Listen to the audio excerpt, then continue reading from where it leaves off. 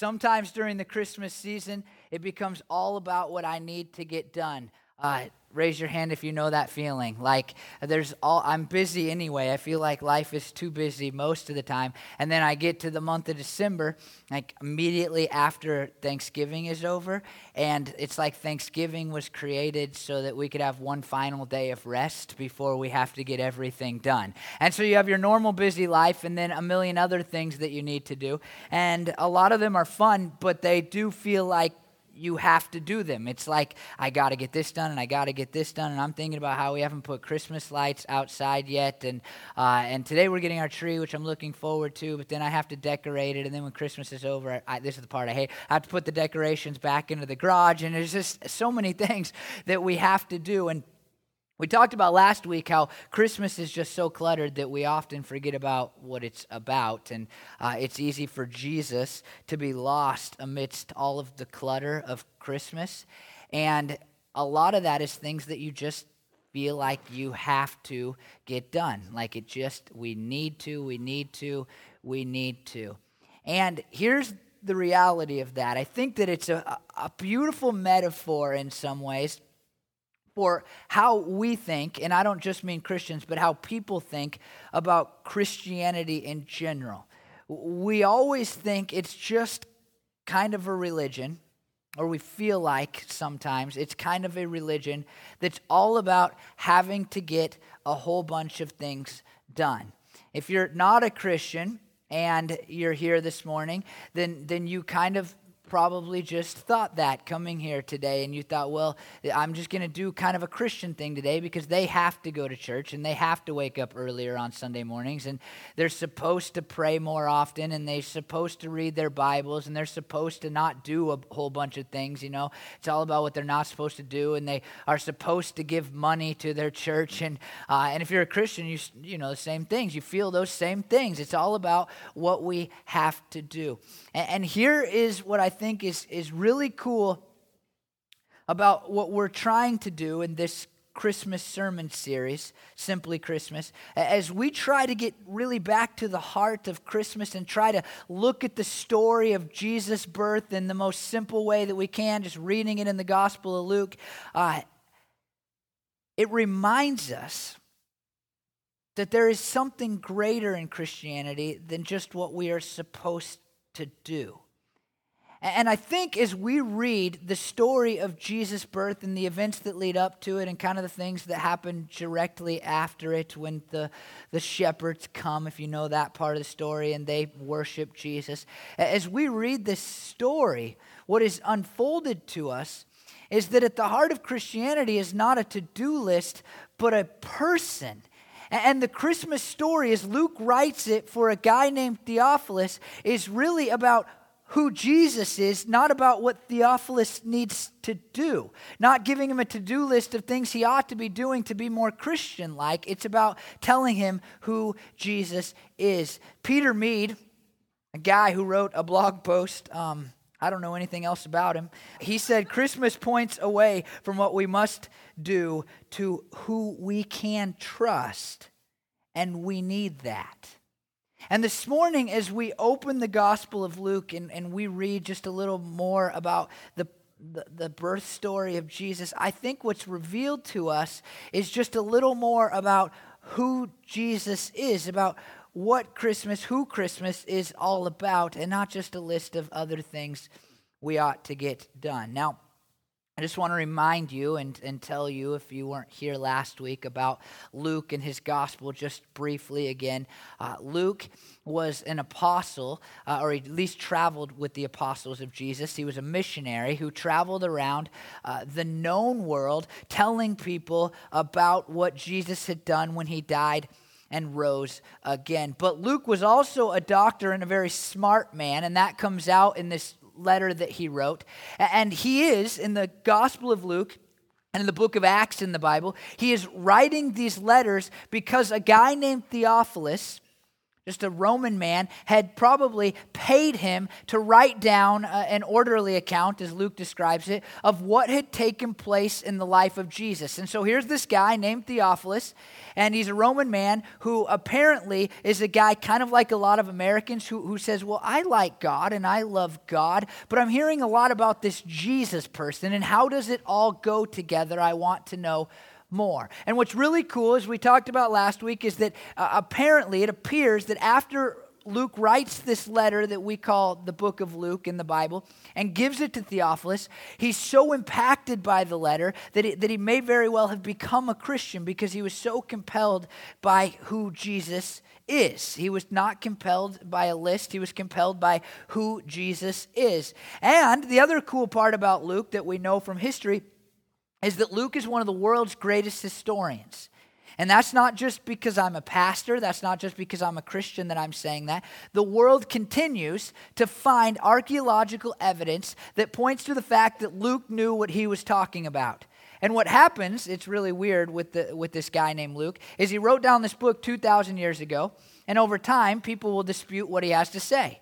And they'll go, well, Luke couldn't have been right there. It's just not right. There was no city by that name. There was no ruler by that name. That's wrong. And then archaeologists will discover something, and they'll go, oh, well, Luke was right there. He must be wrong somewhere else.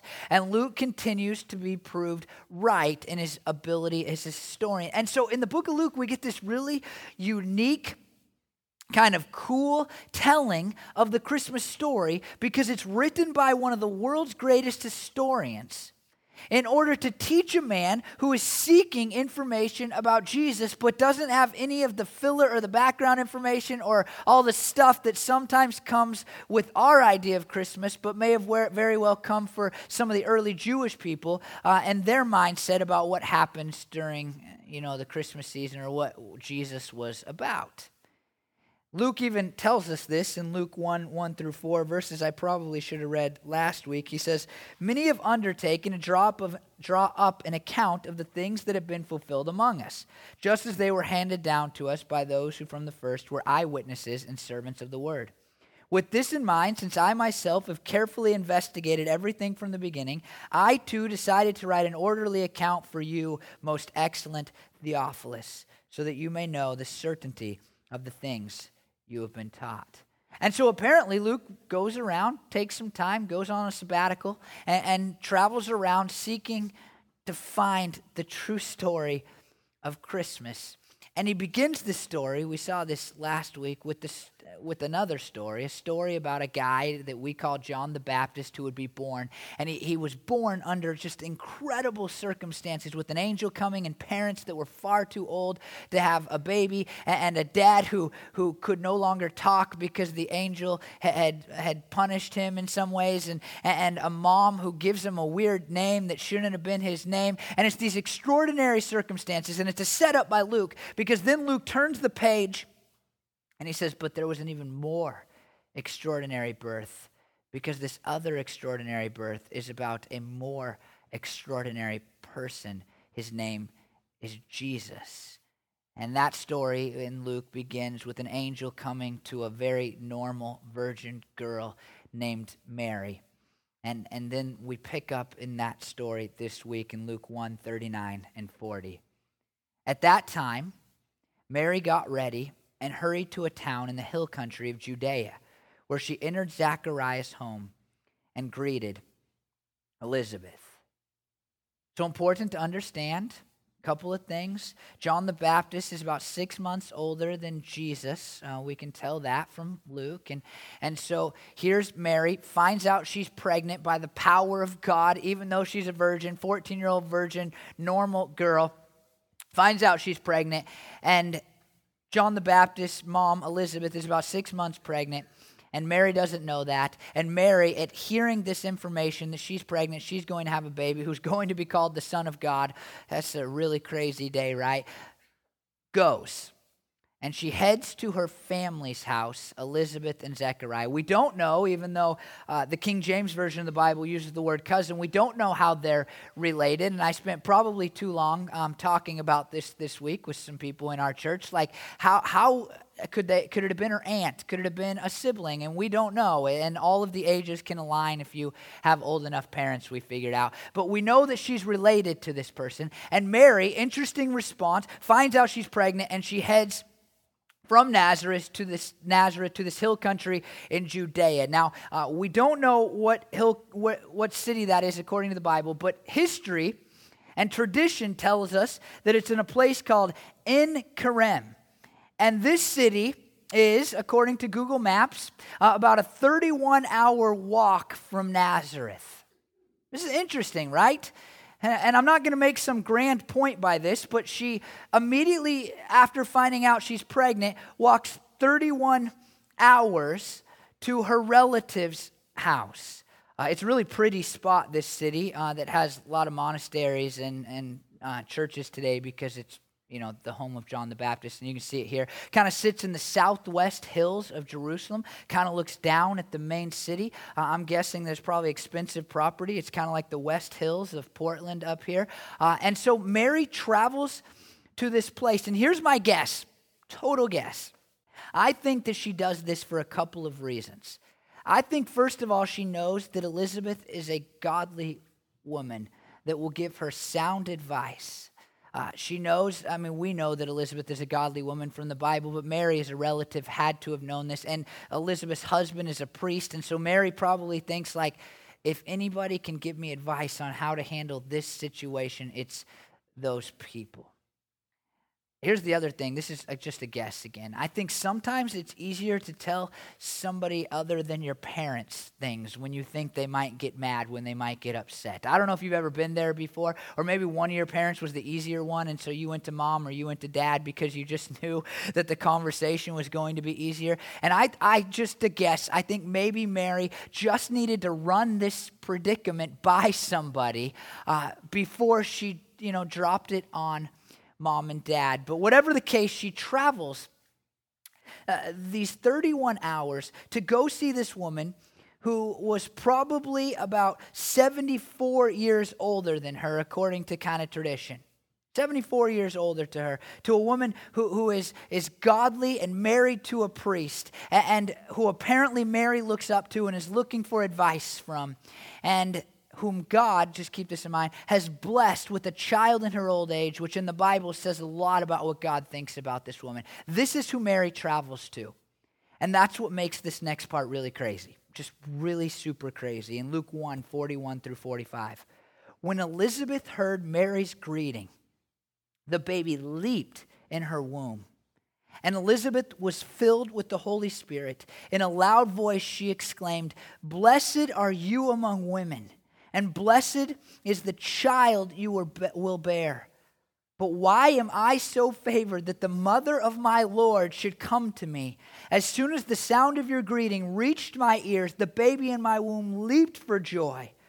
Blessed is she who has believed that the Lord would fulfill his promises to her." Now, the greeting doesn't need much of an explanation, because just think about the moment. Think about how Theophilus is reading this. Older woman. Usually the younger person is going to say nice things to the older person. They might say, "Hey, it's great to see you," and all. But you're the one that's trying to show respect when you're the younger person in the party. And not only that, but this is I think probably a person with more money than Mary. Mary probably has less money than this person, and we know that because Zechariah was a priest. And so respect in the community. Elizabeth has more respect in the community than Mary and her family. This is her older cousin who's pious and who she looks up to, and Mary shows up, and immediately Elizabeth drops this greeting on her that's not even a greeting, it's a prophecy in a lot of ways.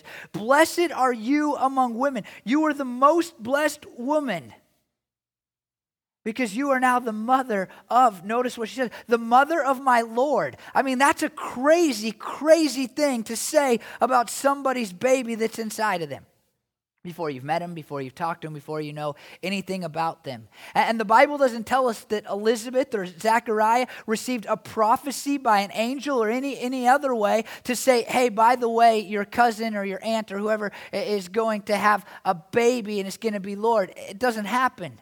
She instantly knows this upon Mary saying, hey, that says something, right? If you're Theophilus and you're reading this book, you don't just skip over this because you've heard it, because it's normal, because it's part of the Christmas story. You go, wait a minute, this is incredible, this is different, this is weird, this is exceptional, this is something I must pay attention to. What must this child be like if that is what happened? It's pretty awesome, isn't it? I mean, can you imagine? We just had a baby. And we had a lot of people who were excited about us having a baby, but nobody, when Bryn walked into the room and she said hi, said, wow, you're the greatest woman ever.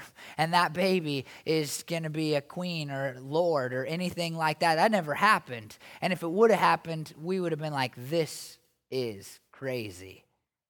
And that's what takes place. There's a few things to notice in her greeting. Blessed are you among women. The word blessed there means spoken well of. And we do, I hope, speak well of Mary today. We talked last week about how as Protestants, not Catholics, we sometimes have a tendency to kind of relegate Mary to just nothing. And interestingly, I was looking as we try to connect our songs with our sermons every week, and I looked and I wanted to find some Christmas songs that connected to the part of the story about Mary, and it's really fascinating that she shows up less than the shepherds and less than the wise men in our Christmas songs. And in fact, she's only really in one or two Christmas songs in any meaningful way. And Mary, did you know, has been added recently, but she's really not there, and it's in large part because Protestants just kind of pretend she doesn't exist because we don't want to feel Catholic. But we should be speaking well of her. We should look at this woman and go, man, God picked you for a reason. And it's because of who she was and because she believed that God would fulfill these promises. I mean, she believed that God would give her a baby even though she was a virgin. That's crazy. And then this other part I want you to notice, why am I so favored that the mother of my Lord should come to me? I mean, the older respected woman says, I'm favored because you are coming to me. And I'm probably guessing that Mary showed up thinking, I'm glad to be here, I'm blessed to have you in my life. And she returns that. And then mother of my Lord, I mean, how can we possibly not pay attention to that? A baby inside of a woman is declared Lord by one of the most important religious figures' wives at the time. That's a big, big deal. And here's what Mary says in verses 46 through 49, a famous part of the Christmas story again. My soul glorifies the Lord, and my spirit rejoices in God my Savior, for he has been mindful of the humble state of his servant. From now on, all generations will call me blessed, for the Mighty One has done great things for me. Holy is his name. This is the best part. It's the best part of what Mary says to me, looking back 2,000 years ago. What she says can be true for every one of you. What she says in her prayer to God, in this song that she pours out in response to this greeting, can be true of you too. You can glorify the Lord and you can rejoice in God your Savior because God has been mindful of your humble state. In fact, he sent this same baby so that you too might be saved, so that you too might be blessed, so that you too might be forgiven, so that you too could experience his grace, so that you too could have his forgiveness, so that you too could live in eternity and in a perfect glory. I mean, everything that Mary says as she opens up and says, what has this done for me? In the first part of this prayer, what has it done for me? It's made me rejoice and glorify God because I recognize that he saw me as a humble nobody and did something for me. Can be true of you too. If you accept this person that we celebrate at Christmas, then you can rejoice in God, your Savior, because He has been mindful of you in your humble state. And you may feel like a nobody sometimes. You may feel like an unimportant person in society. You may feel like nobody cares about you, like nobody likes you. But the Christmas story, when we get back to its simplicity, reminds us that even though we feel like nobodies, God has treated us like somebody by sending this baby, the baby that we celebrate at Christmas. It's pretty awesome. But she continues. His mercy extends to those who fear him.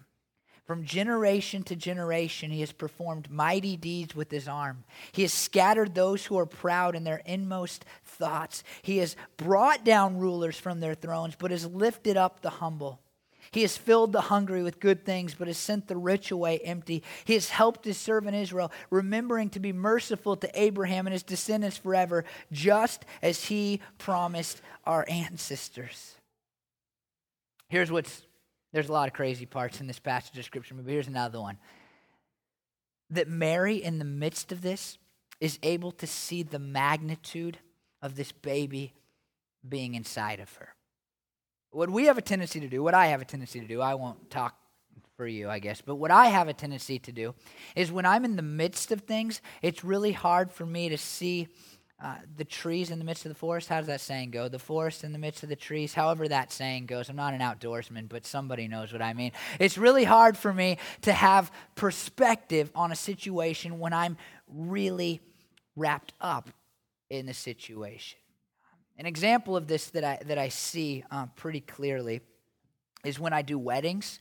And when I do weddings, I'm really a part of it, and so I'm there, and I'm finding people in bars and trying to get everybody organized. And sometimes it's hard to remember as I'm trying to make sure that I say the right things. And I'll tell you that I hate doing weddings. I absolutely hate them. Let me tell you why. Because you're only going to mess it up. You're never going to add anything to it, that's the only thing you can do. Nobody ever goes at 20 years down the line at their 20th anniversary. Man, you know what was so great about our wedding? That guy that spoke and did the wedding. Nobody ever says that. But if I fell down or passed out or something, then at their 20th anniversary, they'd be like, hey, you remember at our wedding that pastor guy fell over? And sometimes when you're like right in the middle of it and you're taking part in it, but you're not the center of it, it's really hard to see the magnitude, the importance, the value of it. And here's Mary, who's part of this story, but not the central figure in this story. And yet, she's able to see the beauty of it. She's able to, if we go back to the wedding, to look at the wedding and go, this is an amazing thing where two people are being brought together, and look at their love and all of that. Mary's able to look at Jesus, this baby inside of her, and go, wow, even though this is difficult for me, and even though I'm not the main focus of this story, this has universal implications. And it's pretty incredible. And there's three things that she says that are just so big, that just show how important Jesus is. It's not a to-do list, it's how important Jesus is. And the first thing she says is that God has been merciful. Mercy translates a word that means a feeling of sympathy with misery, active compassion, the desire of relieving the miserable. And here's the thing, this baby, this Christmas story exists because God looked down and wanted to relieve our misery. Isn't that awesome? I mean, that God who created us, that's bigger than us, that is the being who makes all of this work, our lives, the universe, all of it, looked down and saw humanity in its misery and said, I want to do something about that. Isn't that cool? Have you ever been in a really just sad moment, just a sad moment, and had somebody look at you and want to do something for you? And they may not even have the ability to do anything for you, but just their desire to do something for you feels good. Our dog died a handful of months ago, and when we were paying the emergency vet bill on the way out,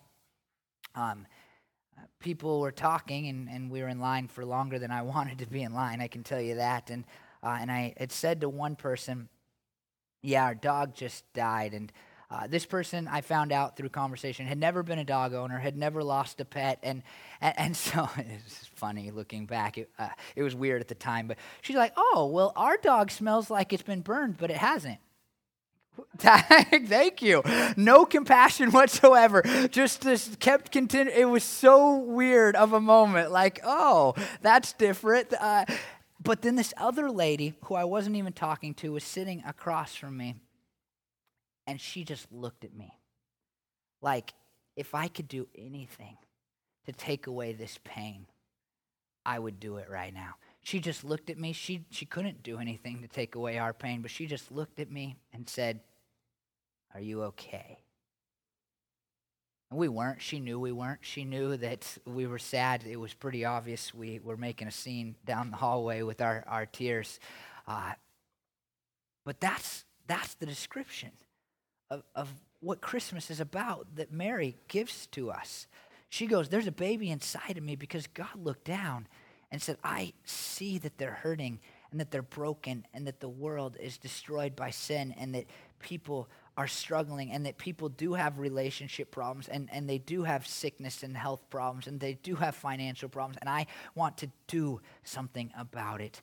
And so I have sent this little baby. The other thing she says is that God can reverse our fortunes. The humble are lifted up. The coming of Jesus is the epitome of this truth. I mean, here's the thing that we see in the life of this baby as he grows older. We see that that he does this. We see that to the poor there's peace that transcends knowledge. We see that to the lonely there's love. We see that to the hurting there's hope. We see that to those who mourn there is mercy, all because this baby was born. You see, Christmas in its simplest form is about a God who looks down and says, I want to do something about their misery. And I'm sending my son who can reverse their fortunes. I'm sending my son who can change everything. This same Jesus who was born at Christmas is a shepherd to the lost. He is a doctor to the brokenhearted. He is living water for those who are tired and thirsty. He is the bread to the dissatisfied and hungry. He is the light to those whose souls are dark. He is the door to those who constantly feel like they are outsiders. And he is the resurrection to those who feel dead all the time on the inside. You see, when we study and we celebrate simply Christmas, it's about your fortunes being reversed because this baby has come. And I know that some of you are Christians and you're like, I want my fortunes to be reversed right now, and I still have struggles and I love Jesus. And I'll say this, sometimes it doesn't happen until after this life. But sometimes it does. And Jesus may not give you all the money that you want, but he sure is going to help you be content with the money you have. And Jesus may not make every relationship good, but he's sure going to give you peace even when those other relationships are bad. And Jesus may not make everybody like you, but he's sure going to love you and make it okay when they don't, because you know that there's a God who cares about you. You see, simply Christmas is about you having your fortunes reversed, even if it's only on the inside. Even if it's only on the inside. But that's not it. Because God has made incredible promises to us. And the coming of Jesus is the beginning of the fulfillment of those promises. Listen to the promises that were made in the Old Testament, and this is just some of them. In Genesis 3:15, I will put enmity between you and the woman, and between your offspring and hers. He will crush your head, and you will strike his heel. At the very beginning, right after man and woman had sinned for the first time, and it was in part Satan's doing, God says, hey, here's the deal. Someday somebody's going to come, and he's going to destroy the work of Satan. And then we have Christmas. Satan is destroyed. He no longer wins because a baby was born, and Mary recognizes that the baby inside her is the fulfillment, the beginning of the fulfillment of those promises. In Deuteronomy 18:18, it says, I will rise up for them a prophet like you from among their fellow Israelites, and I will put my words in his mouth. He will tell them everything I command him. You see, in the coming of this baby who is inside of Mary, when she says this, we have the one who will explain to us what God is like and what God wants for us and how much God loves us and how much God cares about us. We look back and we think, well, we just always known all that about God. But in Jesus, we have the one who will tell us exactly what Jesus is like, or what God is like, and what God wants from us. In Isaiah 53, 5 and 6, we see this. But he was pierced for our transgressions. He was crushed for our iniquities. The punishments that brought us peace was on him. And by his wounds we are healed. We all like sheep have gone astray. Each of us has turned to his own way. And the Lord has laid on him the iniquity of us all. The promise of forgiveness begins to be fulfilled the moment Mary becomes pregnant with a baby named Jesus. And then in Zechariah 2, 10 through 11, a different Zechariah. Shout and be glad, daughter Zion, for I am coming and I will live among you, declares the Lord. Many nations will be joined with the Lord in that day and will become my people. We who are Gentiles, who are not Jews, can be part of God's family because a baby was born a couple thousand years ago. That's what Simply Christmas is. The fulfillment of God's promises is simply Christmas. Luke 1:56, Mary stayed with Elizabeth for about 3 months and then she returned home. And we'll examine what happens when she gets home next week. But I want you to hear this. The solution to your problems, the solution to our problems as a society is only Jesus. And it's simply Christmas. If you look around and you go, well, I'm just hurting and I'm suffering and I need mercy, I would say Jesus. If you are a person who goes, I just always feel like I'm kicked to the curb and I'm always last in line and things are never good for me in this area or that area or every area, Jesus.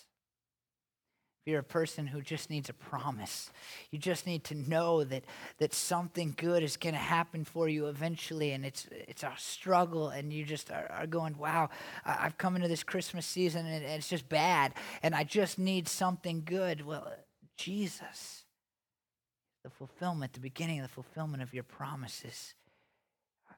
You see, the answer to our problems will never be found in a political party or better legislation or the newest book or psychology or self-help or anything else. It will always be found in Jesus. It is found in someone who died and was glorified so that we might be unified with God. That same someone was inside a virgin named Mary. The solution to our problems was inside of Mary. Isn't that incredible? If you need mercy, Christmas. If you need your fortunes reversed, Christmas. If you need your promises or you need promises fulfilled, Christmas. When we come to the Christmas story and we celebrate it as simply Christmas, not all this other stuff, not the things that have been added to the story, not the things that we think we have to do, it really isn't about a bigger to-do list. It's really about saying, look, Jesus. It's all about this person who does this for you. I'm going to tell you this. If you're not a Christian, you need to embrace this baby who was born 2,000 years ago. Because I know that maybe not today, but at times in your life you need mercy. And you're looking around wishing that people would be merciful. And maybe you showed up today here hoping to find mercy. And we can be a little merciful as a church, but the only one who can really bring you mercy is Jesus. And maybe you're a person, if you're not a Christian, I know that there are times in your life where you just think, man, I'm just beat up and I'm kicked down and I'm hurting and I need something to reverse my fortunes, Jesus. And you go, what's going to happen in the future? You gotta accept Jesus. And then here's the other part. If you're a Christian, then what I would say this Christmas is you're going to go through these holidays and there are going to be things. There are things that make this season the worst season. There are. I mean, you're going to feel busier and you're going to deal with people you don't normally deal with, and you're going to see what other people have that you don't have. And you're just, there's going to be moments this Christmas season where you're like, this is worse than last month and the other month. And is it summer yet? Is it summer yet? And here's what I want you to do. I want you to come back to Simply Christmas, and I want you to come back to the prayer that Mary prays, and I want you to say, wait a minute. It's not all about what people have. It's not all about whether we burned the ham. It's not all about who I have to see and who I don't have to see. It's all about a baby who was born so that I might have mercy, and I might have my fortunes reversed, and I might have promises fulfilled. Will you pray with me? Lord, I thank you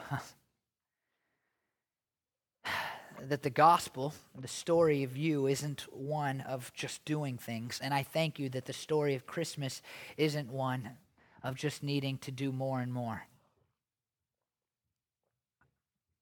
And I pray, God, that this Christmas, maybe for the first time for a lot of people, the celebration of this holiday where we remember your birth, God, wouldn't just be a to-do list.